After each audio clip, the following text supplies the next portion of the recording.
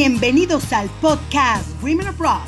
Yo soy Lizeth Esquivel y este podcast es parte de la sección Women Who Inspire, en el que conocerás historias y experiencias de mujeres exitosas de todo el mundo, quienes nos compartirán los secretos que nadie te cuenta cuando te mudas al extranjero. ¡Comenzamos!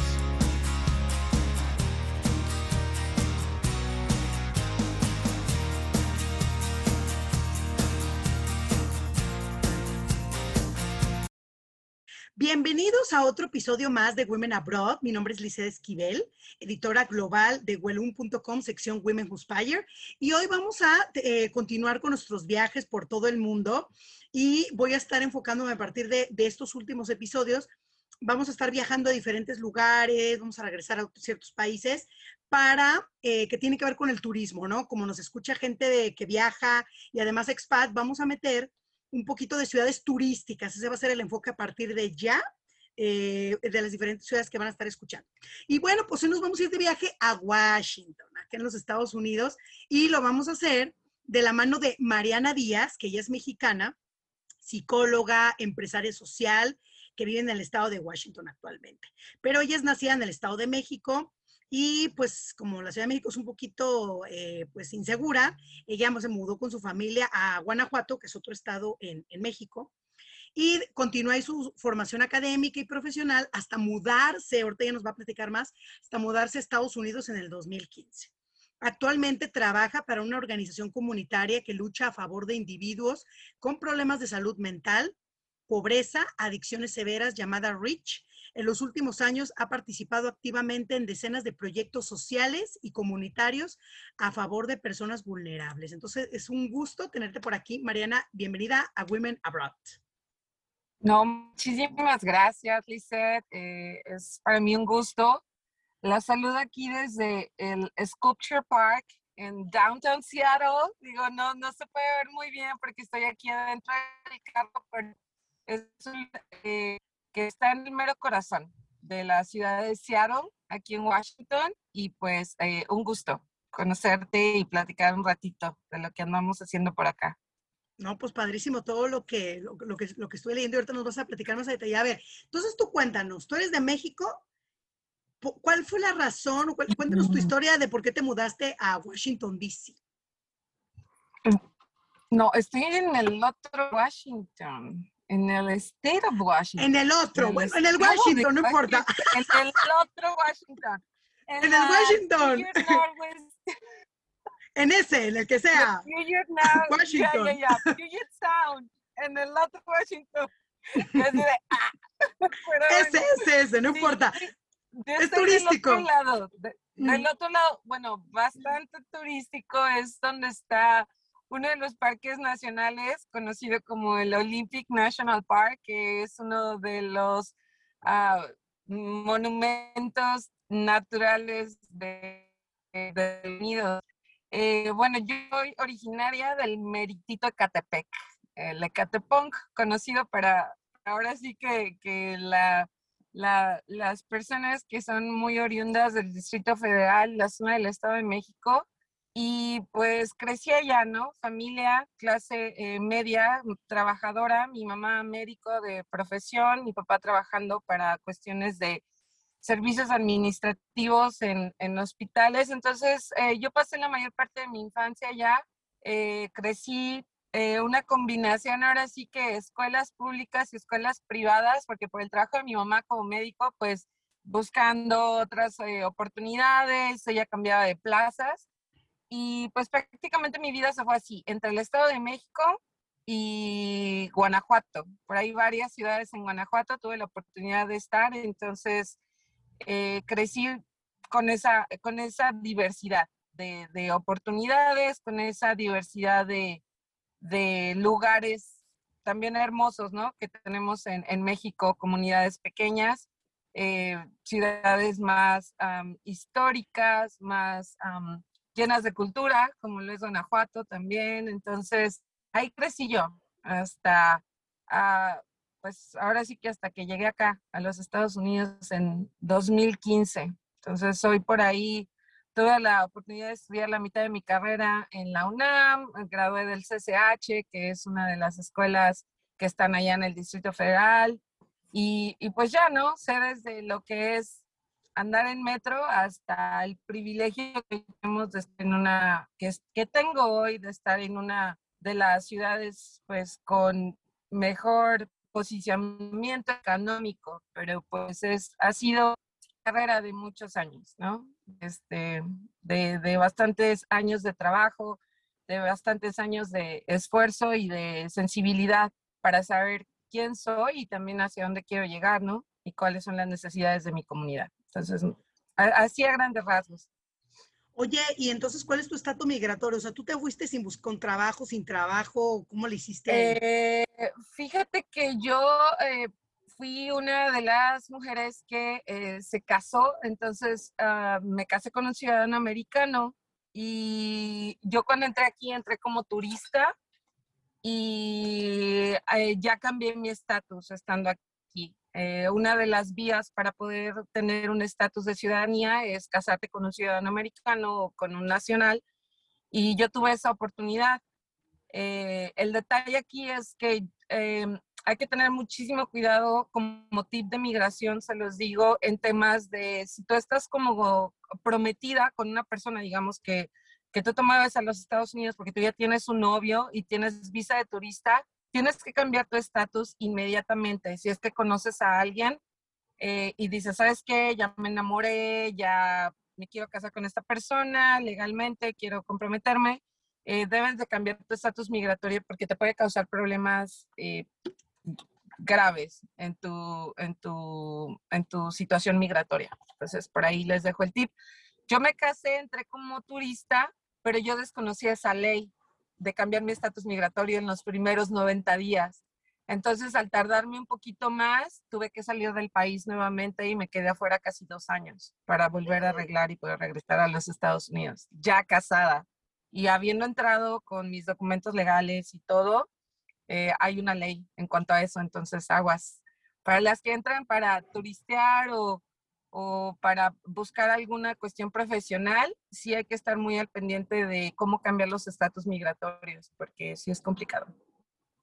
Qué fuerte. Sí. Oye, ¿y cuáles fueron los retos a los que te enfrentaste cuando recién llegaste allá a Washington?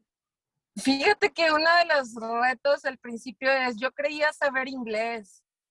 Yo creía que sabía inglés mientras estaba en México, ¿no? O sea, viví en todos cursos y tomando clases extras de inglés y cuando tuve ya el privilegio de estar en la escuela privada, pues era la típica que en mi trabajo me llamaban para hacer traducciones cuando teníamos visitantes y cuando llegué aquí, de verdad que sí fue un poquito complicado afinar mi oído porque estamos acostumbrados, yo estaba acostumbrada al acento del inglés de la persona latina, pero no precisamente del anglo. Entonces, hay ambientes en donde no hay diversidad de lenguajes y también todo este tema de, uh, vamos a hablar de conflictos sociales relacionados a la comunicación, relacionados a la migración, incluso al racismo, es una realidad. Entonces, comunicarse entre individuos no es cosa sencilla, aún en nuestros propios idiomas, pues mucho menos con alguien que habla otro idioma diferente a ti. Entonces, tratas de hablar, pero hay gente que no te tiene paciencia, hay personas que definitivamente, pues hasta no tienen el interés de comunicarse contigo. Entonces, sí hay que mantener como, recuerdo una maestra de conversación que me decía, quien quiere comunicarse contigo lo va a hacer aunque no sea en tu idioma. Así es que no hay que desanimarse. Para mí fue uno de los retos más grandes. La otra, la parte de la manejada, las distancias en este estado son muy largas y casi para moverte profesionalmente o igual a puntos de recreación vas a necesitar manejar. El transporte público es deficiente, a menos que estés en el área de downtown. Ahí es súper clave que te sientas segura y la velocidad, se maneja a velocidades más rápidas que a lo mejor Los en freeways, otras ¿no? ciudades en Ujú. México. Ajá, entonces y de acá traes como 3 trailers y otras semi-trucks de este lado y entonces las salidas no te las sabes y ese tipo, las señales de tránsito cambian un poco, entonces ese tipo de detalles sí hay que verificarlos para, pues para mover más libremente en la ciudad. ¿Quieres oportunidades laborales? ¿Quieres conocer lugares? Necesitas ser súper buena en el volante o de plano estar con alguien confiable que sepas que te va a dar, porque las distancias son largas. Entonces un Uber son arriba de $50 por ¿Cuánto? cada, arriba de $50. Uf, muchísimo O dinero, sea, como 1,000 pesos mexicanos. entonces, No, o no, no. sea, no, si vas a pagar arriba y por una ida, ¿no? Entonces, dependiendo de dónde estás localizada, si vienes de visita, dónde está tu hotel, si te estás quedando en Airbnb, es lo mismo, o sea, tienes que ubicar más o menos lo que quieres conocer, porque es muy vasto, ya. Y para profesional, pues no se diga. O sea, dependes totalmente, o a menos que, bueno, no sé si alguien aquí de Ciudad de México, tú sabes, si vives en el Estado de México, ir a Ciudad de México, pues ya sabes que te aventas 1 hora y media, 2 horas mínimo en una ida. Y acá el transporte es buena calidad, pero pasa cada 40 minutos, cada hora, para cruzarte de un suburbio al downtown. Entonces,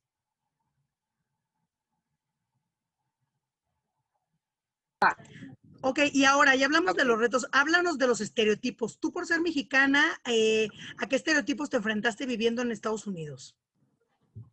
Bueno, quiero decirte que viví el privilegio de ser una mexicana blanca. Si algunos pueden ver el clip, entonces mucha gente no sabía que era mexicana hasta que me escuchaba hablar, como que escuchaba mi acento o escuchaba mi nombre. Entonces, eso ha traído ventajas y desventajas porque las ventajas es que me han permitido conocer pues lo que es este fenómeno de la distinción que hay entre diferentes razas, que antes yo no lo veía como mexicana, que incluso me costaba trabajo aceptar que era una realidad, pero sí es cierto. O sea, existen ciertas razas y ciertas poblaciones que no se sienten tan cómodas interactuando con otra población que es diferente, como nosotros los mexicanos, ¿no? O sea, como que yo daba por hecho que todo el mundo era welcoming, que todo el mundo te daba la bienvenida nada más por el hecho de existir, ¿no? Y que teníamos, pues, como se da en México, esa curiosidad de, viene alguien del extranjero y todo el mundo así de, ay, yo lo quiero conocer y qué hacen y a qué Por se lo malinchistas dedican que somos. y fíjate que más que bueno, a lo mejor el fenómeno del malinchismo, si lo queremos ver así, pero yo creo que también es parte de la calidad y nuestra formación, eh, eh, eh, ahora sí que humana y familiar. O sea, nosotros somos gente de social, que nos gusta socializar, que nos gusta interactuar, que, es más, hasta que nos gusta el chisme, hasta hay estudios por Sí, ahí de que somos muy esa es la forma en la sociables que y relacionamos. lindos.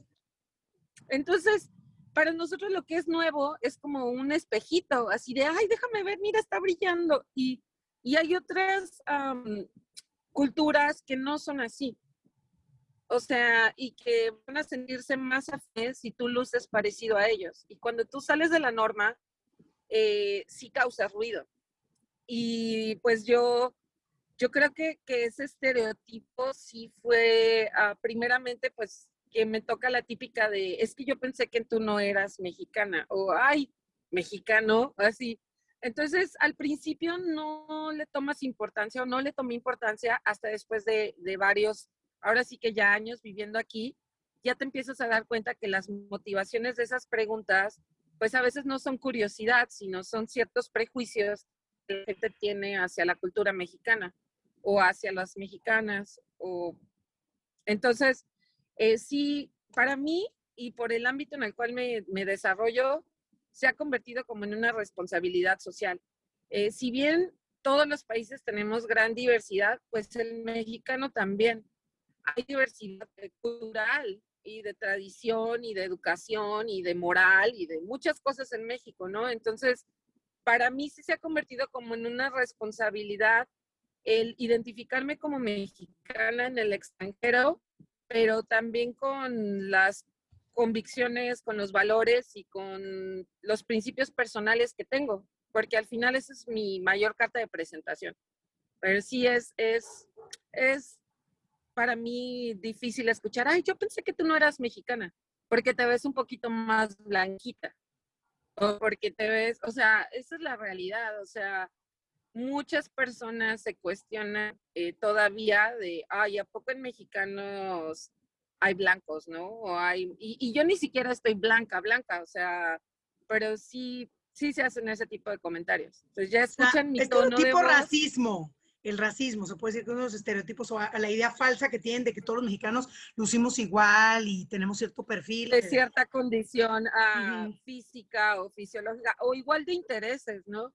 O de ciertos hábitos de alimentación o sí, o sea, puede ser de muchas situaciones, pero yo creo que una de las oportunidades más grandes que tenemos para llenar estos puentes interraciales e interculturales y es precisamente hablar sobre esas diferencias.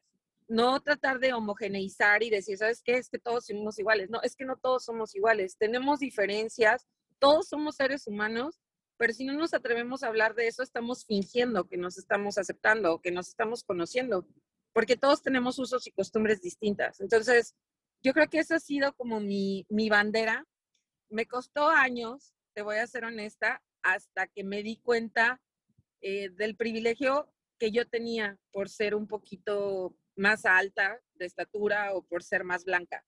Es difícil de aceptar, pero sí hay un poco de privilegio si tú luces más como un anglo a como si luces Típico diferente. mexicano, ¿no? Morenito, chaparrito, ahí que Sí, o fuerte. sea, como si luces más BIPOC, como se conoce, o sea, bicolor, comunidad de color, que puede ser brown, que puede ser café, así somos conocidos en las discusiones de carácter racial, o sea, los mexicanos o los latinoamericanos que no somos nativos porque eres mestizo, o sea, yo soy mestiza, la mayoría somos mestizos, entonces si no eres nativo, eres un mestizo, eres un BIPOC, eres un brown, y si no eres black, o sea, eres negro, eres de la comunidad afroamericana, pero en el estado de Washington particularmente hay mucho activismo y mucha política social, muchísima.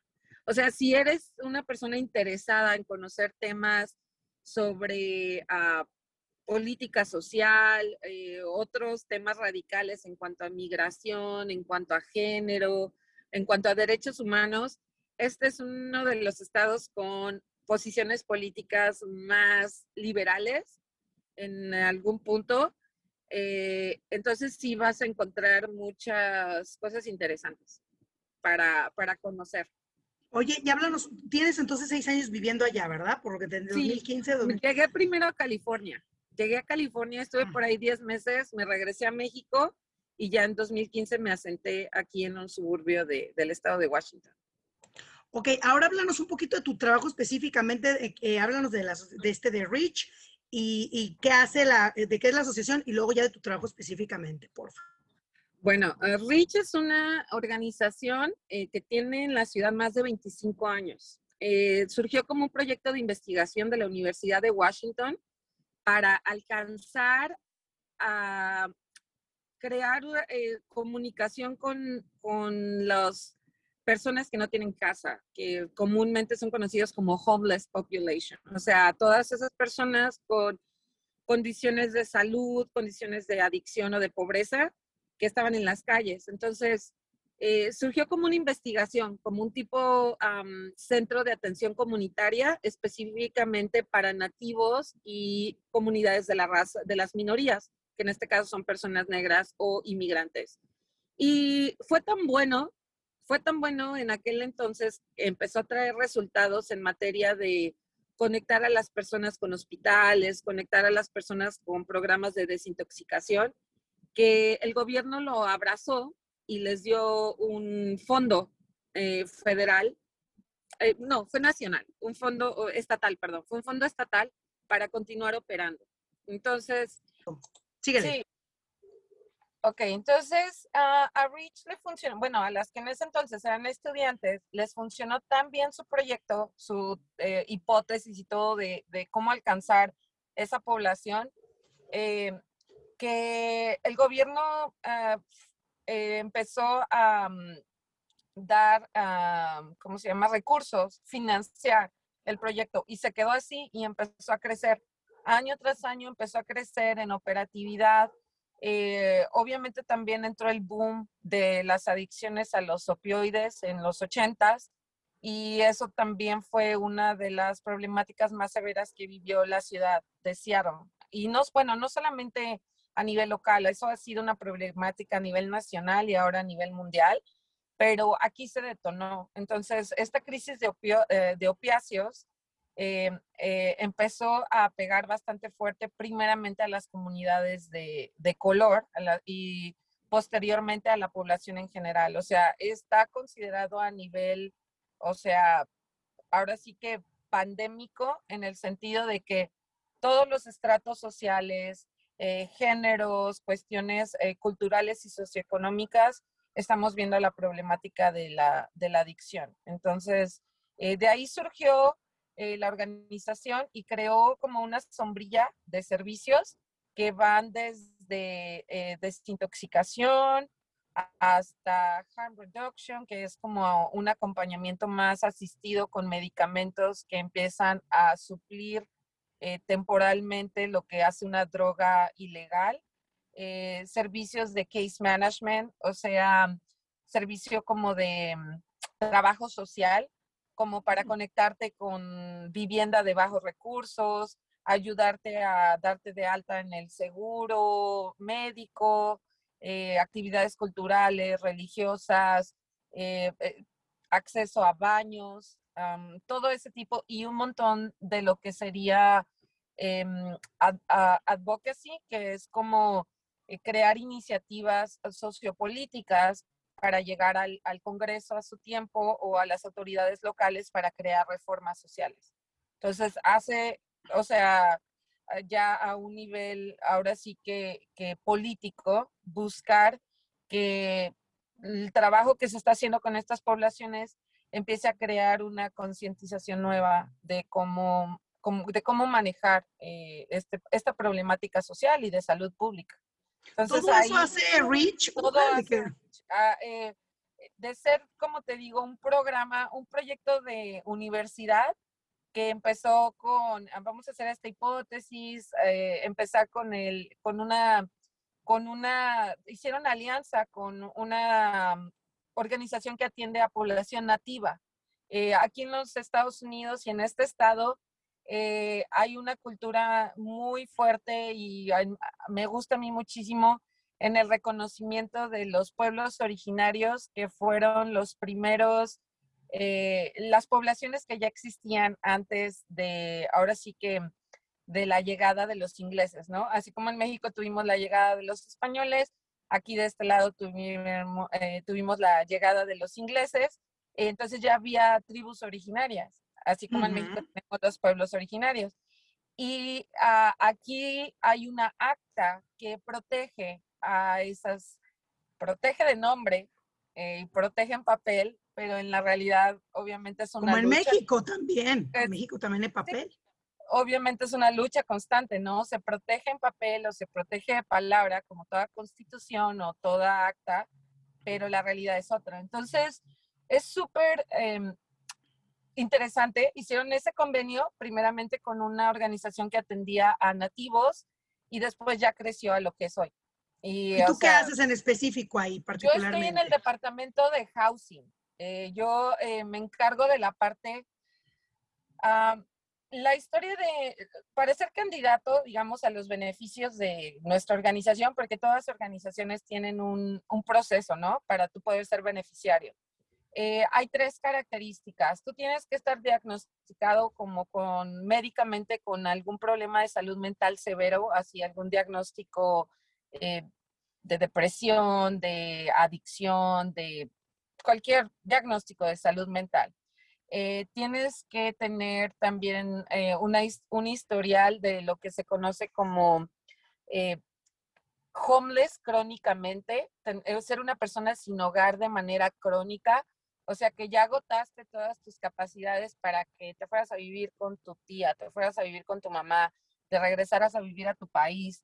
Y ya si después de cierto tiempo, que en este caso son 36 meses, no lograste algo, legalmente eres constituido una persona sin hogar de manera crónica. Entonces, nosotros servimos a esa población, que son las personas que desafortunadamente ya caen en un estado de enfermedad multifuncional, donde ya viven debajo de los puentes, viven en los parques o viven en la calle, acampan en la calle, cosas por el estilo. Entonces, yo me encargo de la parte de administrar ciertos vouchers, que son como programas que te llegan para que tú los ayudes a colocarse en edificios de bajos recursos.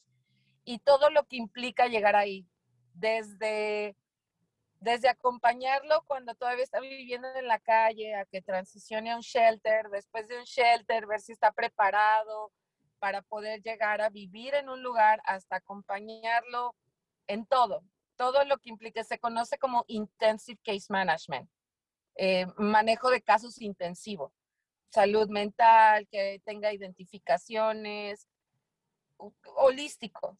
Entonces yo hago esa parte del housing, me dan una cartera de clientes y es mi labor y mi responsabilidad estar con ellos, acompañándolos a que tengan un mejor desarrollo psicosocial. Y que vaya a facilitarles el proceso de transición de ser homeless a una mejor calidad de vida, ¿no? O de estar enfermo mental a tener ya más ubicado. Y la realidad es que muchísimos de los casos ya son a tal grado crónico o de enfermedad en mental o en materia de la adicción, del abuso de la sustancia, que a veces ya ni siquiera llegas a pensar en que una persona va a poder llegar a vivir libre de adicciones. A veces te toca acompañar a una persona nada más para saber que por un mes tuvo un techo donde dormir y la persona fallece por el ¡Qué triste! por el grado de complejidad, por el grado de enfermedad, o sea, el grado ya de abandono espiritual, mental, físico, todo.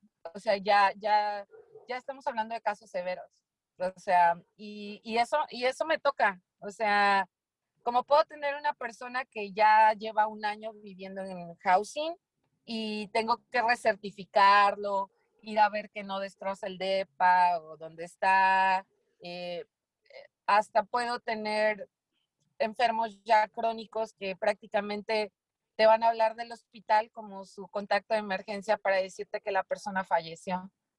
Y ay, qué entonces, triste, qué feo, ¿no? Qué fuerte trabajo. O sea, y aparte, bueno, y un impacto muy bonito, pero también tiene un lado oscuro que es pasar y vivir todas estas historias, ¿no?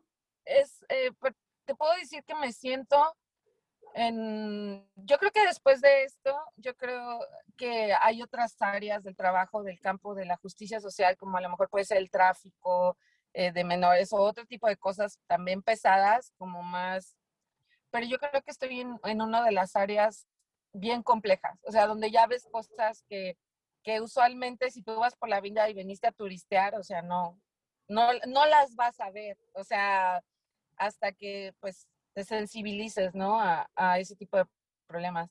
Sí es muy bonito, pero sí es muy pesado. Te soy muy No, pues honesta, sí.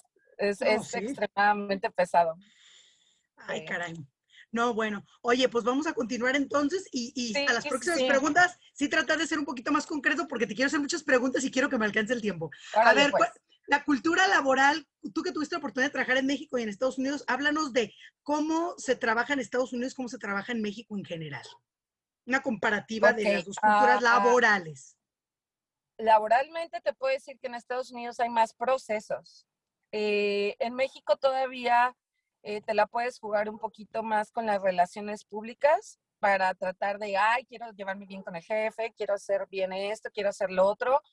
Y en particular, yo me encanta más la cultura de acá de los Estados Unidos porque hay procesos un poco más específicos para competencias laborales. ¿Qué significa? Que tú tienes un perfil profesional y académico en el cual, a diferencia de México, que se trabaja por vocación, porque en México muchos somos profesionistas por vocación, muy pocos lo hacemos por alguna estrategia financiera o de decir, yo quiero trabajar en esa compañía, porque Así en es. México hay muchísimo más competencia. O sea, la realidad es que en México un lugar para 100, ¿no? Es un número inventado, no estoy diciendo que sepa la estadística, pero y, y aquí la gente trabaja y estudia y se profesionaliza de una manera más estratégica, de acuerdo a sus intereses personales, no de acuerdo a sus convicciones vocacionales, mucho menos para cambiar al mundo, sino eso fue una realidad que pude comparar en el tema profesional. Aquí la gente es estratégica y es competencias basadas en un perfil profesional. Si tú te vas incluso a darte cuenta cómo una persona va a revisar tu correo, tu resume, tu ¿Tu currículum, currículum? Uh-huh. ajá, ¿cómo lo va a revisar? Hay sistemas de búsqueda ya basados en sistemas, ya no lo ve una persona, sino ya son palabras estratégicas que esa base de datos va a buscar. Entonces, aquí tienes que ver la diferencia en que te conviertas en alguien más estratégico. Si tú quieres investigar la compañía o la organización para la cual quieres trabajar, y si quieres trabajar para ese lugar, tienes que entender su filosofía, tienes que entender los valores que profesa y cómo eso se integra a tu currículum. O sea, como que en México, no sé, dependiendo quién sea tu coach profesional o tú mismo, porque a veces nadie nos coachea, sino ahí vamos por la vida graduando y tratando de hacerlo lo Aprendiendo mejor que sobre la podamos. marcha. Ajá. Sobre la marcha, no, y está increíble, pero si te das cuenta, en México tenemos nuestro currículum y muy pocas veces lo adaptamos de acuerdo a la organización. A Como que ver, tenemos los un reclutadores te estándar dicen y que tú hagas eso, dices, es pero no es normal, no es común, pues, que la gente lo haga. no lo haces, porque uno se queda como con esta idea de, no, es que esto es lo que soy, o sea, no le puedo echar más crema a mis tacos, porque qué tal si me piden algo que no sé, y entonces tú dices, no, no, no, no, mejor que se vea escueto, mejor que se vea así todo decente, todo simple, y a la mera hora, o sea, resulta que la posición, o sea, en México al final, tristemente, pareciera que nunca das el ancho, cuando a veces el problema no está en el profesional, sino en la infraestructura que hay, ¿no? O sea, siempre va a haber razones para pagarte menos, siempre va a haber razones para decirte que no sabes algo, siempre va a haber razones para escoger a alguien más por méritos y no realmente por dedocracia o por meritocracia en lugar de ser por competencia, ¿no?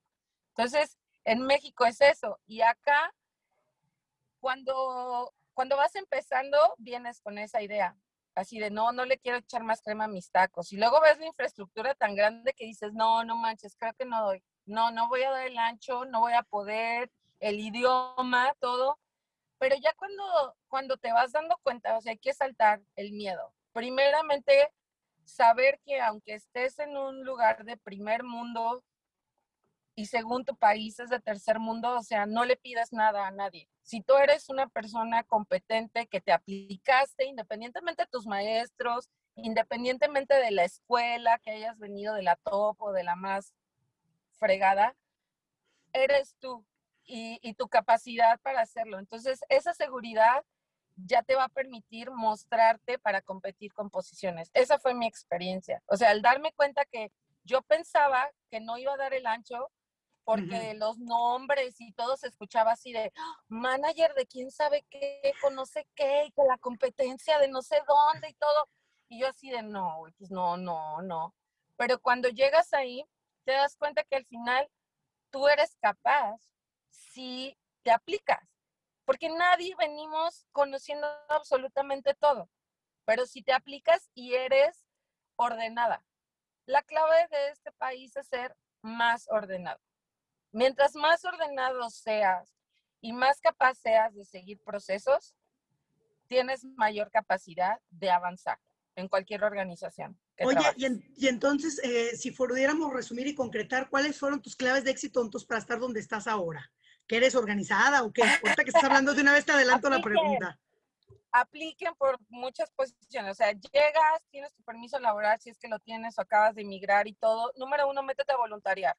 El voluntariado es la clave del éxito porque el voluntariado es algo que te forma no solamente como persona, sino te permite ver la realidad de lo que se está viviendo. En México apenas está creciendo en la cultura del voluntariado, pero el voluntariado es clave. Agárrate un trabajo voluntario en una organización en la que quieras trabajar para que veas cómo funciona, para que veas cuáles son las cosas que se requieren, qué características, etcétera. Como para Número dos, entrenarte, que lo ves como una pasantía, entrénate. como El una práctica. el voluntariado es una posición segura para entrenarte, para practicar el idioma. Hay que hablar, o sea, hay que hablarlo. Las clases no te van a dar la seguridad de hablar con alguien. Tienes que Buen tip. enfrentarte al sistema. Tienes que perderte en el freeway y no saber dónde está la dirección para decir, güey, ¿cómo me regreso? O sea, ¿y What the cómo fuck? pregunto? What the fuck? Eso sí no lo sabemos. Sí. Sí, o sea, es así de, Ya tu primera palabra grosera, Bora. sí, o sea, ¿qué voy a hacer? Entonces, hay que aventarse. El voluntariado para mí fue una clave, me permitió conocer la cultura, sé paciente contigo misma, contigo mismo, o sea, bueno, en esta es especial para mujeres, pero sé paciente contigo misma, ¿por qué? Porque la vas a regar, o sea, no vas a sentirte en tu espacio seguro. Digo, ahorita en México está cañón sentirse seguro por el tema de inseguridad, pero en Sí. materia profesional, o sea, no vas a estar en tu soft, como no vas a estar en Zona tu de confort. suavecito. Ajá. O sea, apliquen por varias posiciones. Yo en el principio, te estoy hablando hace 4 años, un poquito más, créansela que no les hace falta nada, sino que simplemente todas las personas que están en este país tuvieron infraestructura diferente y acceso a oportunidades que a lo mejor nosotros en México tuvimos que picar piedra. Pero picar piedra te da creatividad. Y Y la eso no lo creatividad tienen que los nosotros gringos. tenemos, y eso, Ajá, lo sí. que nosotros tenemos como mexicanos para ser creativos, para enfrentar los retos, eso es algo que debemos de abrazar con todo el corazón.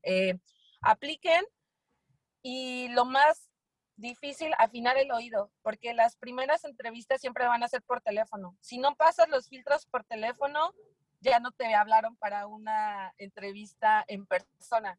Entonces, muchas personas en otro idioma aprendemos a leer los labios y empezamos a ver y todo, pero los primeros filtros profesionales siempre son, número uno, el currículum con palabras estratégicas que hagan match con la organización.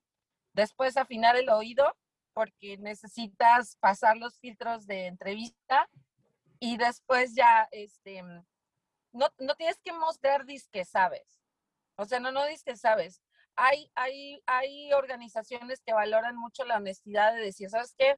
Me falta esta área de oportunidad, esta es mi área de oportunidad, pero yo quiero aventarme a hacerlo por tu organización, bla, bla, bla. Entonces, esas fueron como mis claves para competir y estar en el lugar donde estoy. Y bueno, no se predispongan a la parte de los conflictos culturales, del choque cultural, del racismo, de todo. No se predispongan, pero sí es real. Aprendamos a reconocer que sí hay una necesidad de reconciliación entre culturas, porque hay mucha disparidad en puntos de vista políticos, en puntos de vista social, y es necesario aprenderlos también para saber cómo funciona tu nueva Fíjate cultura. cómo cada estado es diferente. A lo mejor si tú vas a Florida, como está lleno de latinos, pues ahí al contrario, el gringo es el que menos importa porque todos son latinos. Si vas a California, está lleno de mexicanos, a lo mejor es diferente, pero acá me da la sensación de que hay menos latinos y entonces predomina más ese racismo por lo mismo, ¿no? ¿O Sí qué? hay muchos latinos en el campo, hay muchos latinos en el campo, hay muchos latinos en las áreas de servicio, o sea, construcción, mantenimiento. Hay latinos en el IT, en la tecnología. Hay bastantes latinos, pero no vas apenas, y te estoy hablando que es en posiciones como ya más de gerencias y La cuestiones por el C-suite. estilo. Ujú. ya vas a ver que es muy político la forma en la que vas a Ya te poder entendí. La competir. diferencia se marca más en ese tipo de niveles, porque el gringo va a decir, ¿cómo que me quieres si yo soy como tú Sí, un latino? O sea, vas a aspirar a mi puesto, ¿no? es que mira, eres muchos y yo digo también, porque yo puedo tener esas características aunque no sea una persona anglo o una persona nacida en los Estados Unidos, pero muchas personas, la gente te cae bien mientras tú crees que eres superior a ellos, mientras tú crees que los estás ayudando, ¿no? Entonces, mientras la persona es la víctima, ay, tú eres el bueno, yo quiero salvar a todo el mundo, yo quiero ayudarlos, porque mira, estos inmigrantes o mira esto. Pero en el momento, Pobrecitos, así de... ajá, le llaman, incluso algunos sociólogos le llaman como el síndrome del Salvador Blanco, ¿no? Le llaman a este fenómeno. Pero ¿qué pasa cuando, o sea, cuando llega alguien y te dice, no, es que ¿sabes qué? No eres mi salvador. O sea, la realidad es que yo creo que tú y yo tenemos competencias diferentes, que somos de culturas distintas, pero creo que podemos hacer el mismo trabajo, o diferente, o mejor, o... Entonces, cuando de repente llega eso, sí hay ciertas personas y ciertos ambientes profesionales que se van a resistir, que son así de, oye, no, o sea, sí estaba chido mientras tú eras la víctima, ¿no? Pero ahorita no, o sea, ¿cómo? O sea, tú me vas a decir a mí qué es lo que tengo que hacer. O sea, tú a mí me vas a decir qué es lo que tengo que hacer. Entonces, Tú que no y, eres y, americano o lo que sea, tú que eres latino, y ahí ¡ay, es qué donde fuerte! ahí es donde ya se pueden empezar a observar ideas, porque son pensamientos, es una cultura, son ideas, son Los sesgos enseñanzas. inconscientes, todas esas creencias que a veces no... Algunas son Ujú. inconscientes y otras son abiertas, ¿no? Y como yo digo, no estamos obligados a llevarnos bien con todo el mundo tampoco. O sea, ahorita a lo mejor si nosotros vamos al sur de México también es lo mismo, ver la gran afluencia de inmigrantes de Sudamérica y decir, puta, si apenas podemos con los rollos que están pasando nosotros y luego agrégale migración masiva, o sea, tampoco es un tema bien complejo. O sea, no hay villanos ni víctimas, sino es la respuesta de años de migración, de cuestiones históricas, de robo de tierras, de Sí, sí, sí, un muchísimas tema muy cosas. complejo desde diferentes, hay que tocarse desde diferentes enfoques, aristas, histórico, cultural, social, etcétera. Oye, y para irnos más rápido, te digo, está muy buena la charla y todo, pero tenemos que No, muchas perdón, preguntas. perdón, tendríamos que hacer uno sobre temas sociales. Es que me das en mi punto de la Oye, grilla. Entonces, ya me respondiste un poco esta pregunta, pero ¿hay diversidad e inclusión ahí en Washington? aquí en el estado de Washington, Seattle, el downtown es una de las poblaciones más diversas. Hay muchas organizaciones, como te decía, con iniciativas políticos sociales más inclusivas, que luego también, yo como mexicana te lo digo, que a veces nada más es como el marketing. ¿Por qué? Porque sabemos que el marketing te da seguidores al final, ¿no? Y si Sí. ahorita está en vogue apoyar esta causa, todos nos vamos a hacer de esa causa. Y si mañana dicen que esa causa no es más, pero es la que está en el poder, nos vamos a la otra causa. O sea, al final la minoría se convierte en mayoría cuando está en el poder. Entonces, no se trata de eso, pero que personalmente a mí no me gusta hacer como como afiliarme a determinados movimientos de inclusión, pero sí te puedo decir que la ciudad, al menos Seattle, es una de las más diversas. Es donde los barrios están más revueltos, un poquito más revueltos, de todas las razas, de los modelos de familia, de estratos socioeconómicos, lo vas a encontrar más en el downtown, en Mm. Seattle. En los suburbios, no, en los suburbios ya hay predominantes ya muy particulares de determinada origen étnico, o sí, ya va a ser diferente. Oye, Pero ¿y al hay menos aquí en bienestar? Cerro, En ¿mandé? general, hay bienestar en general, o sea, bienestar en el sentido así como integral, físicos, la Sí, cuestión de las prestaciones, los beneficios de la gente que puedes tener, ya sabes, las necesidades básicas cubiertas, más otras cosas que te permiten tener una vida tranquila, vamos a estable, decir, en el lado tranquila. financiera, hay Te voy parques para que a la gente haga decir, ejercicio, todo eso. oh, te puedo decir que es una de las ciudades que es considerada de las mejores ciudades para vivir por varias cosas.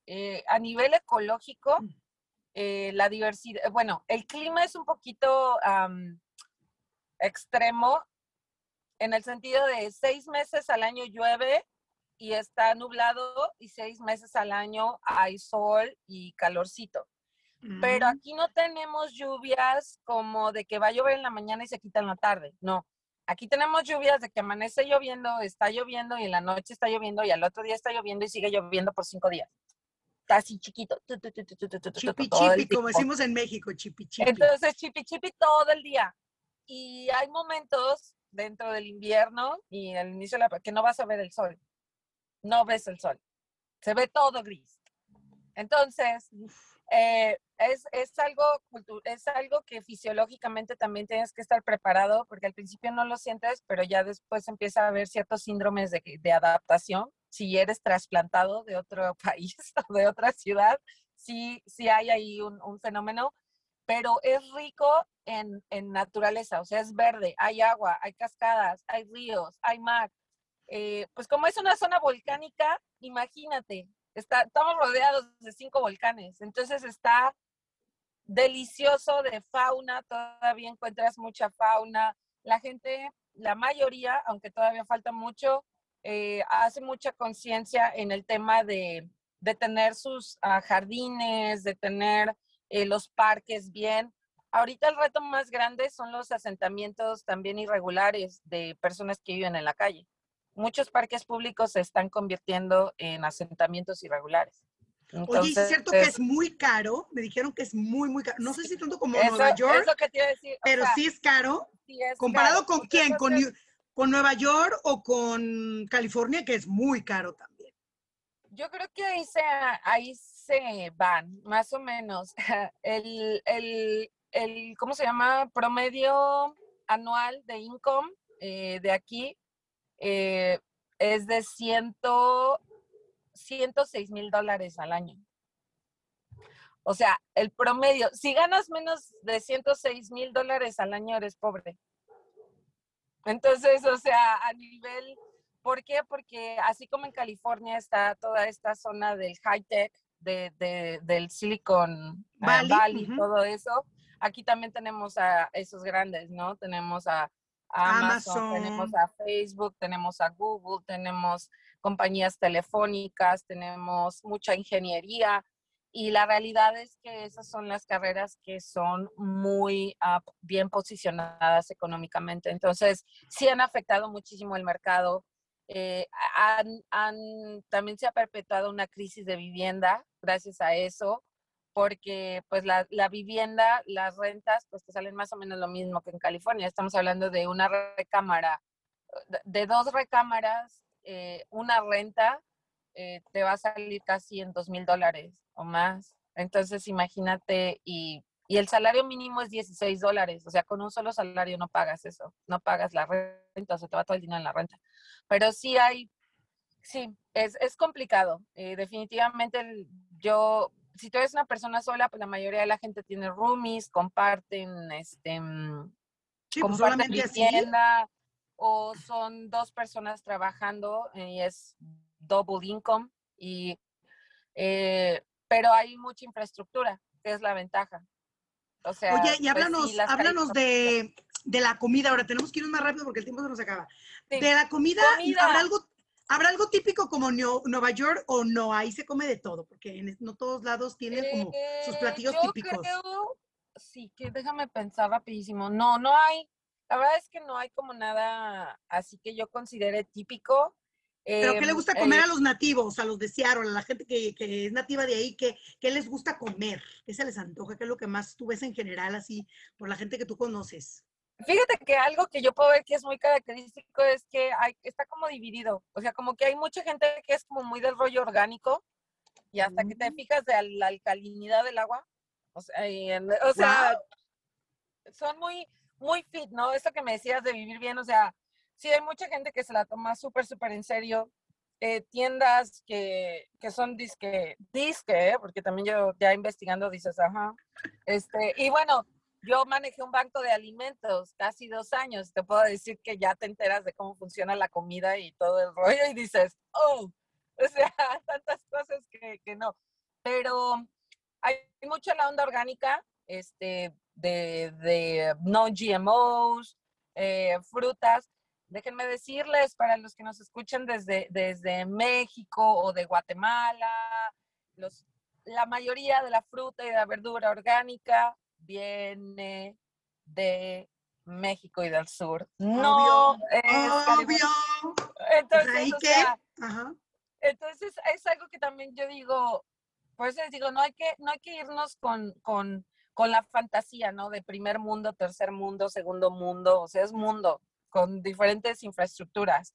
Eh, hay muchísimo, ¿sabes qué? Hay bastante población también asiática, entonces hay bastantes restaurantes Thai, hay mucha comida Thai por aquí, y muchos Ah, mira qué interesante. restaurantes de comida india, que déjame decirte que soy Porque como hay fan de tech, la comida como hay india. tech, hay muchos hindús allá y entonces traen su comida por eso. O sea, es lógico eso. Ahora que me estás Hay diciendo lógico. tiendas, o sea, todo lo que te digo de la tecnología, entonces vas a ver mucho asiático, y también vas a encontrar muchas tiendas, ya tiendas especializadas en puras comida india, restaurantes de comida india, buffets, y, y, Órale. y la verdad, esta parte de pues la comida mexicana, la gente sigue buscando la comida mexicana donde sea que va, ¿no? O sea, sí hay bastantes restaurantes de comida mexicana. Es muy diversa, pero no hay nada en particular. Así como Pero que algo en ya con lo que me específico. dijiste, me quedó muy claro que lo que reina es la hindú y la asiática. Y el estilo de vida, ¿cómo les gusta divertirse a la gente en Seattle? ¿Qué hace la gente en Seattle? ¿Va a los parques o qué les gusta? ¿Se va a ver los volcanes o qué? Dos tipos, A dos ver. tipos de población. Tienes a los ITs que les gusta estar en su casa, está lloviendo, prendo la fogata, me agarro un café, me pongo a ver, pues me quedo dentro de la casa con uno que otro amigo y ya y hago mis reuniones. Y por el otro lado tienes a todos los outdoors. Los outdoors es llueve, trueno, relampaguee, vámonos de hiking, vámonos de bicicleta, vámonos de kayak. Hay muchas, ¿cómo se llaman? De estos mops, no son mops, son de los como patines del diablo electrónicos, no sé Ay, no me padrísimas, acuerdo cómo se claro, llama. famosísimas en Estados Ajá, Unidos, sí las he visto, ajá. ajá. Entonces, y es todo al aire libre, caminar, hike. Hay bastantes museos, no hay ahorita pues mucho movimiento en temas de festivales o cosas por el estilo, porque pues la Por la pandemia ha pandemia. modificado todo, pero una de las ventajas grandísimas es que puedes venir con poca lana porque muchas de las cosas que puedes visitar son gratis. Los parques nacionales solo tienes que pagar el parking, el estacionamiento. Entonces, obviamente, si vas a acampar y te gusta ese rollo, porque el hospedaje, pues sí, mínimo son $100 por noche, donde quiera que te muevas. O sea, no hay menos, Salvo que sea un pero Airbnb, y si con suerte por $50, ya te puedes quedar. Ahí sí, pues o no. Pues ojalá, últimamente yo no he visto así como que nada como en ese O rango, sea, pero o sea, sí. un Airbnb no te cuesta menos de $100 según, o yo pensé que hablabas de un hotel muy modesto, pues. No, te Oh estoy my hablando God. de lo básico. Sí, los famosos moteles de paso que se llaman Big Six o Big Eight, cosas por el estilo, o Star America o cosas por el estilo, están en 89 más impuestos, o sea, son Pues $100. $100, no, pues 1,800 pesitos diarios, qué fuerte para nosotros. No, pues y dices que no, pues ya con eso, pues, oye, mejor me hago homeless en mi visita ahí, ay, oiga, ¿cómo le hago aquí? Ellos ya No, le saben, ¿no?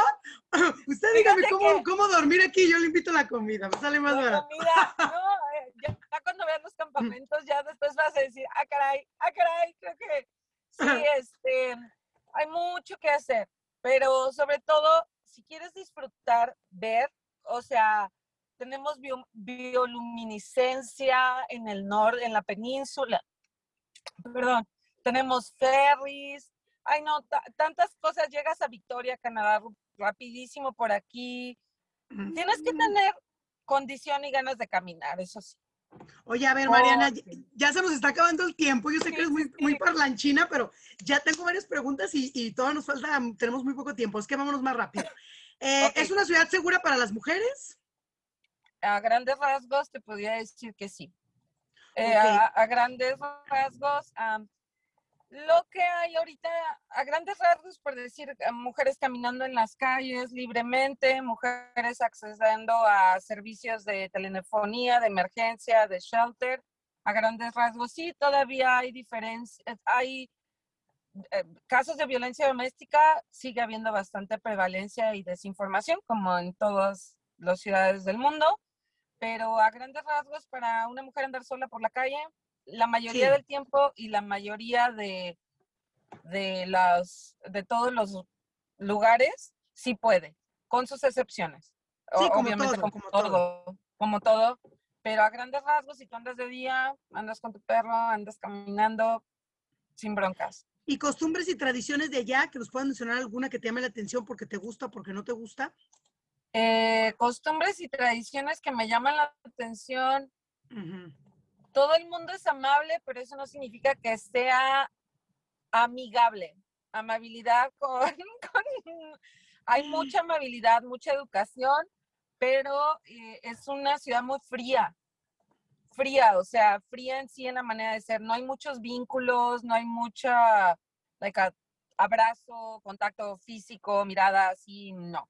Entonces, tardas tiempo, si te vas a quedar ya como un local, para mí sí fue difícil entender esta parte de integrarte en una comunidad ya de manera permanente. O sea, todo el mundo es educado, todo el mundo te va a saludar, buenos días, buenas tardes, buenas noches, ay, respeto, ay, ¿cómo está? Bien, y usted también, ay, qué buena onda, que le vaya bien, Ya, ya, sí, pero, sí, sí. No hay pero cercanía. también no hay muchas sonrisas. Sí, en la ciudad vas a ver más, aquí en Seattle, pero si te vas a los suburbios y en poblaciones que no son diversas, eh, mm, y sobre todo en invierno y en la temporada donde te digo que los llueve y llueve y todo, eh, la fisionomía empieza a cambiar. La gente no sonríe tanto, no hay mucho alboroto, no hay tanto ruido, es silencioso. Mm. Eso es algo interesante que descubrir. Oye, ¿y qué hacer? O sea, si la gente que se muda, ¿qué les dirías así muy rápidamente? ¿Qué es lo que sí deben hacer si se mudan a Seattle y qué no deberían de hacer? Así súper concreto. ¿Qué sí hacer? Venir con un espíritu como súper proactivo.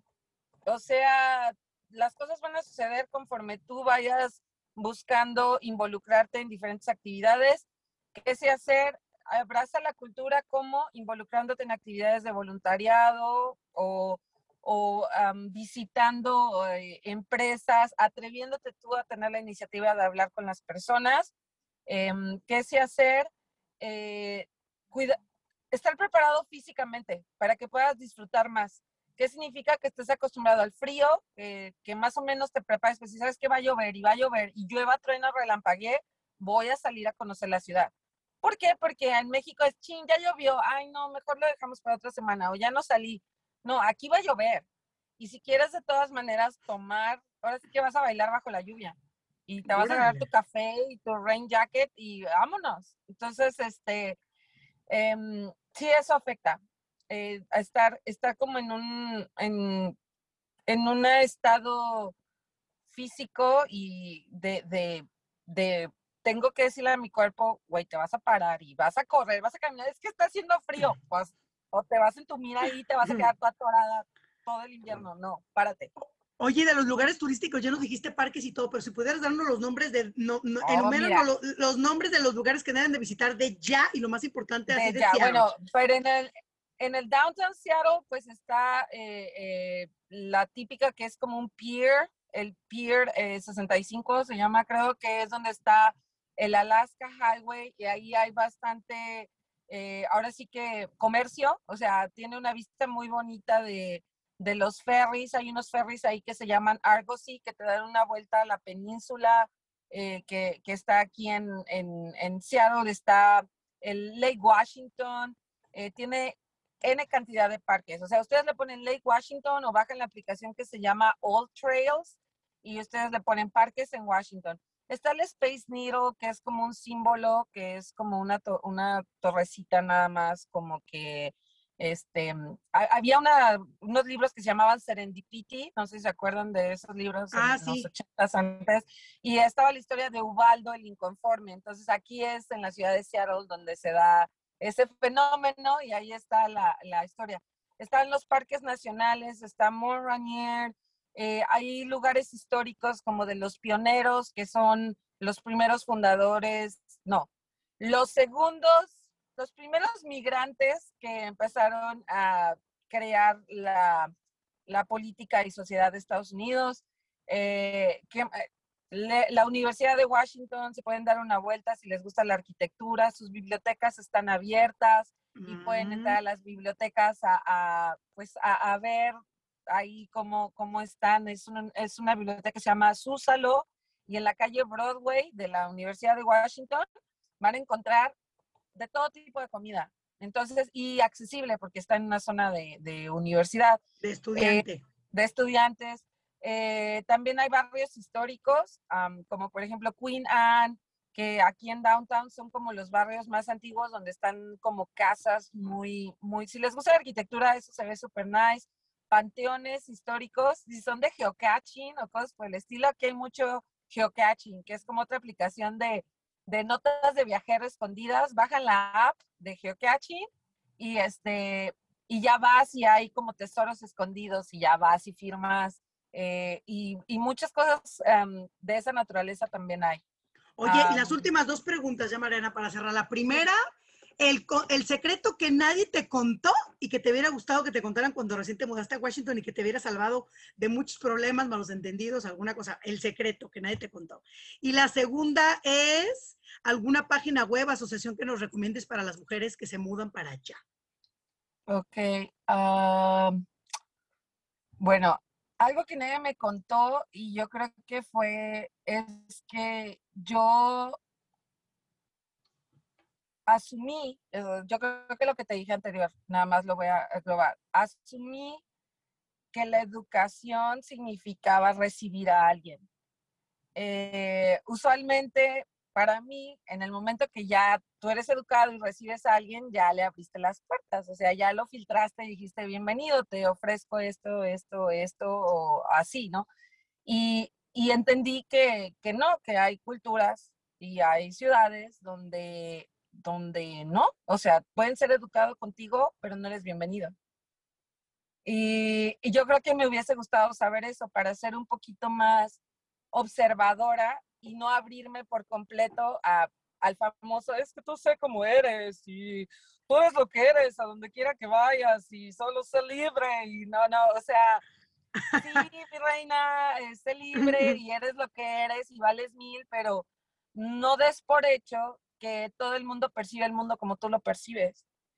Y que incluso aunque digan que están bajo la misma causa, todas las personas tienen diferentes intereses, ya pueden ser políticos, profesionales, personales, y ser un poquito más inteligente, más reservado, me hubiese gustado saberlo, porque yo no había lidiado con este tipo de ambientes por mucho tiempo. Entonces, ese secreto me hubiera gustado.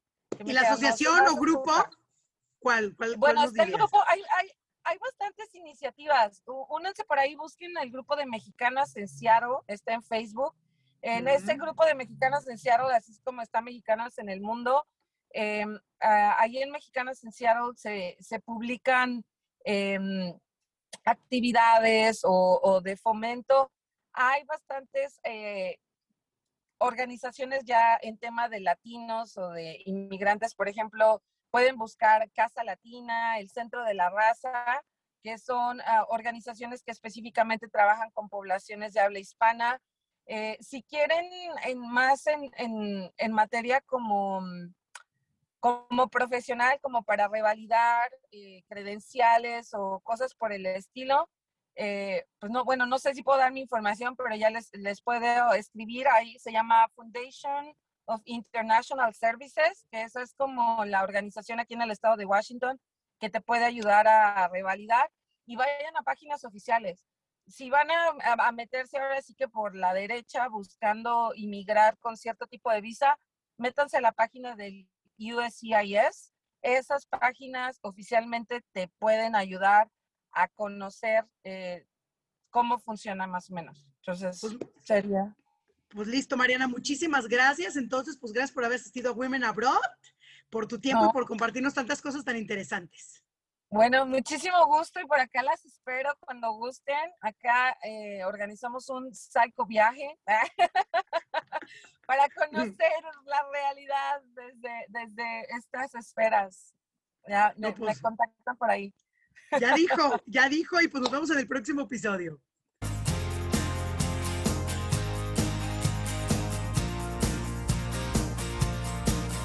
Gracias por escucharnos. Visita nuestra página www.welum.com, sección Women Who Inspire, y no te pierdas nuestro próximo episodio.